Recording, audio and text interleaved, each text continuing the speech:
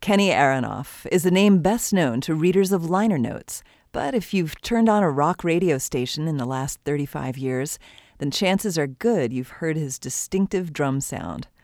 Sales of the records on which he's appeared have topped 300 million. He has recorded and toured with everyone from Bob Dylan to Celine Dion, Bon Jovi to B.B. King, Smashing Pumpkins to Iggy Pop. And for more than 30 years, from his music school days through his work with John Mellencamp and beyond, Bloomington was his home base. Last weekend was a homecoming for Aronoff, who brought with him a new memoir, Sex, Drums, Rock and Roll, the hardest-hitting man in show business, and a one-man show based on the book. Prior to his stop at the Buskirk-Chumley Theater, he sat down with WFIU's John Bailey to discuss his circuitous path to renown. So you grew up in Stockbridge, Mass. Yes, I did. Very unique place. Was there a pivotal moment for you growing up when you just said, yes, I have to be a percussionist, I have to be a drummer? Well, when I saw the Beatles on the Ed Sullivan Show, I was 11 years old. You know, back then there was nothing to watch on TV. We had like a black and white RCA TV with those rabbit ears. So me and my brother and sister spent most of the time outside playing. And one day my mom, screamed at us, "You got to come into the family room." So I thought I was in trouble. Typical, And so I went in there thinking I'm going to get a lecture. And the Beatles were on the TV. Ladies and gentlemen, the Beatles. This was rock and roll. This was a kid's music. This was the beginning of post-World War II. The world was going from black and white to color. I'd seen a lot of jazz like Dave Brubeck, so I saw Joe Morello, but now I'm looking at that same drum kit, but now I'm seeing it in a whole different light. And Ringo's playing it. All my loving, I will say. All my loving, darling, I'll be true. And the girls are going crazy, and that's when I went, call the Beatles, I want to be in a rock band. So she obviously didn't call the Beatles up, so I started my own band. I was 11 years old. I was a little teeny, had a snare drum and a cymbal. You land in the heartland at the age of 19. Yeah. Probably never spent much time in the Midwest in your life. Everybody back east was like, what the heck are you doing there? You gonna milk some cows? When you were at IU studying in the School of Music, what did you expect would happen to you next? What I should have been thinking 100% was, I'm studying something to get what? And what I was studying was to get into a symphony orchestra. That's kind of really what you're focusing on. And I did. Was that what you wanted? No. I didn't ask myself that question enough.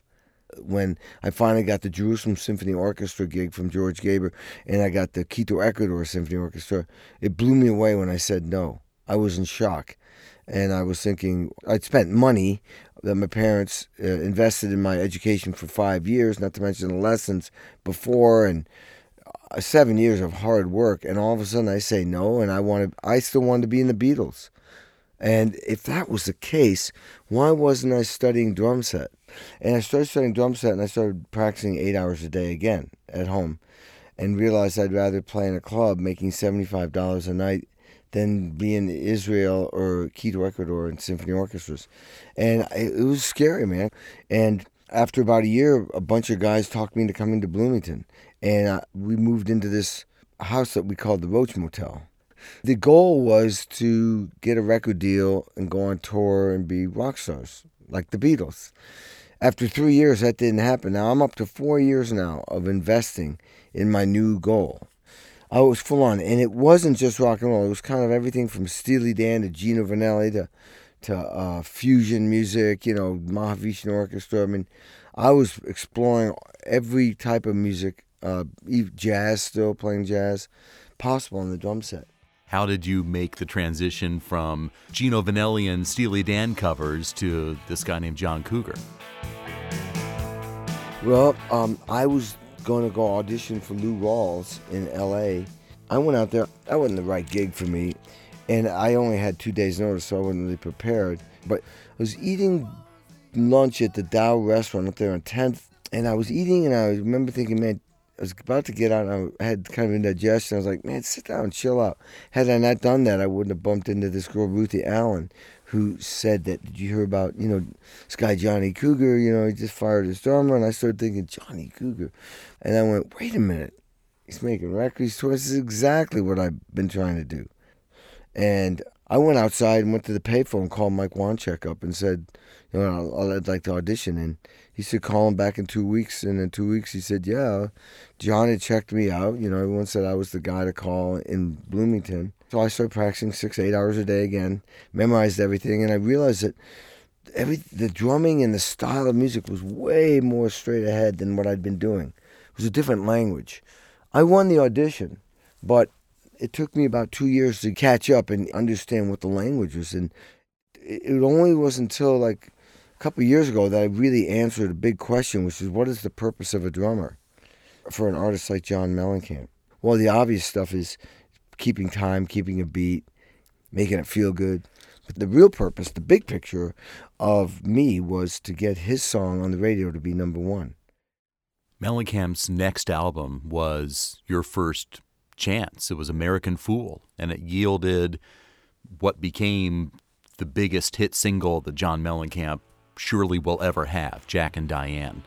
And it's a remarkable song because it strikes me as an inversion of the standard rock band arrangement. You've got these kind of stripped down acoustic verses, and then you've got almost the full band coming in. The full band except for the drum kit.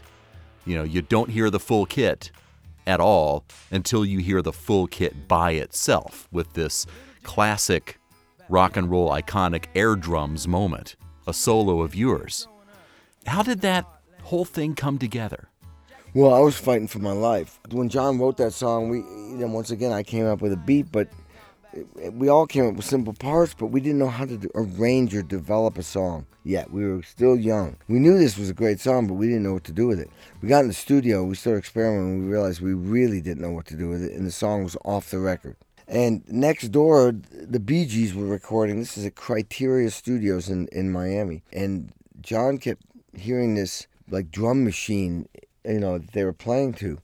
And it was this Linn 1. So John said, basically the producer, Don Gayman, co-producer, came in with this thing one day and to mess around with it. I was like insulted that something would replace a real drummer. Back then, drum machines weren't that big and sequencing wasn't that big.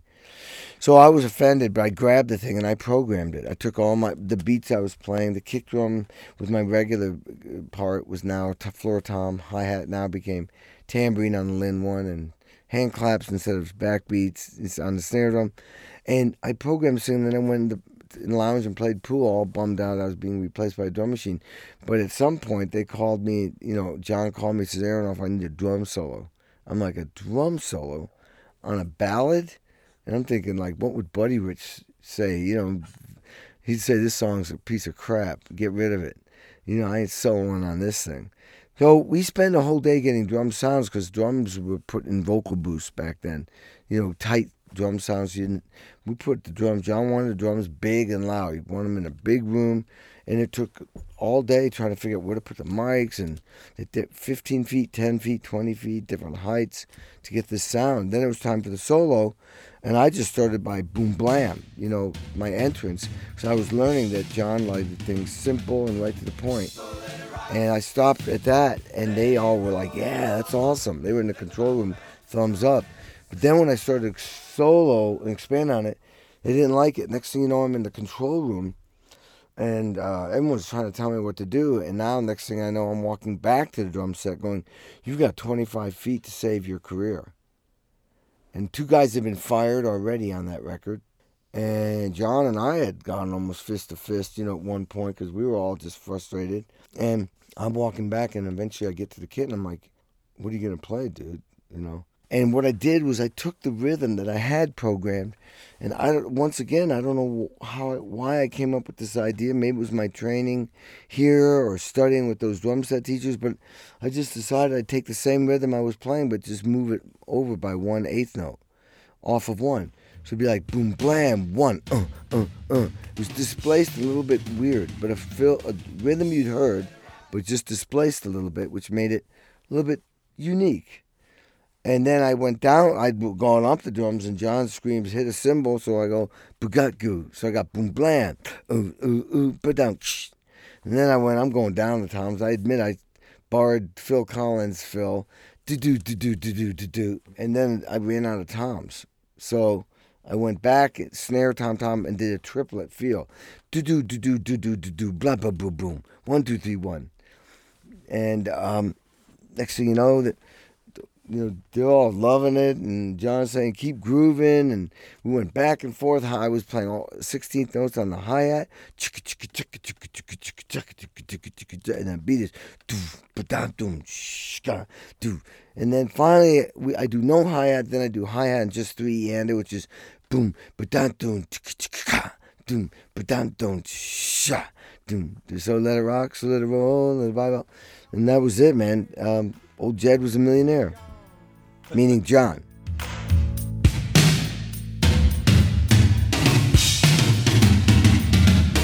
So let it rock, let it roll, let the Bible bell come and save my soul. Hold on to 16 as long as you can. Change is coming around real soon, make us women and men.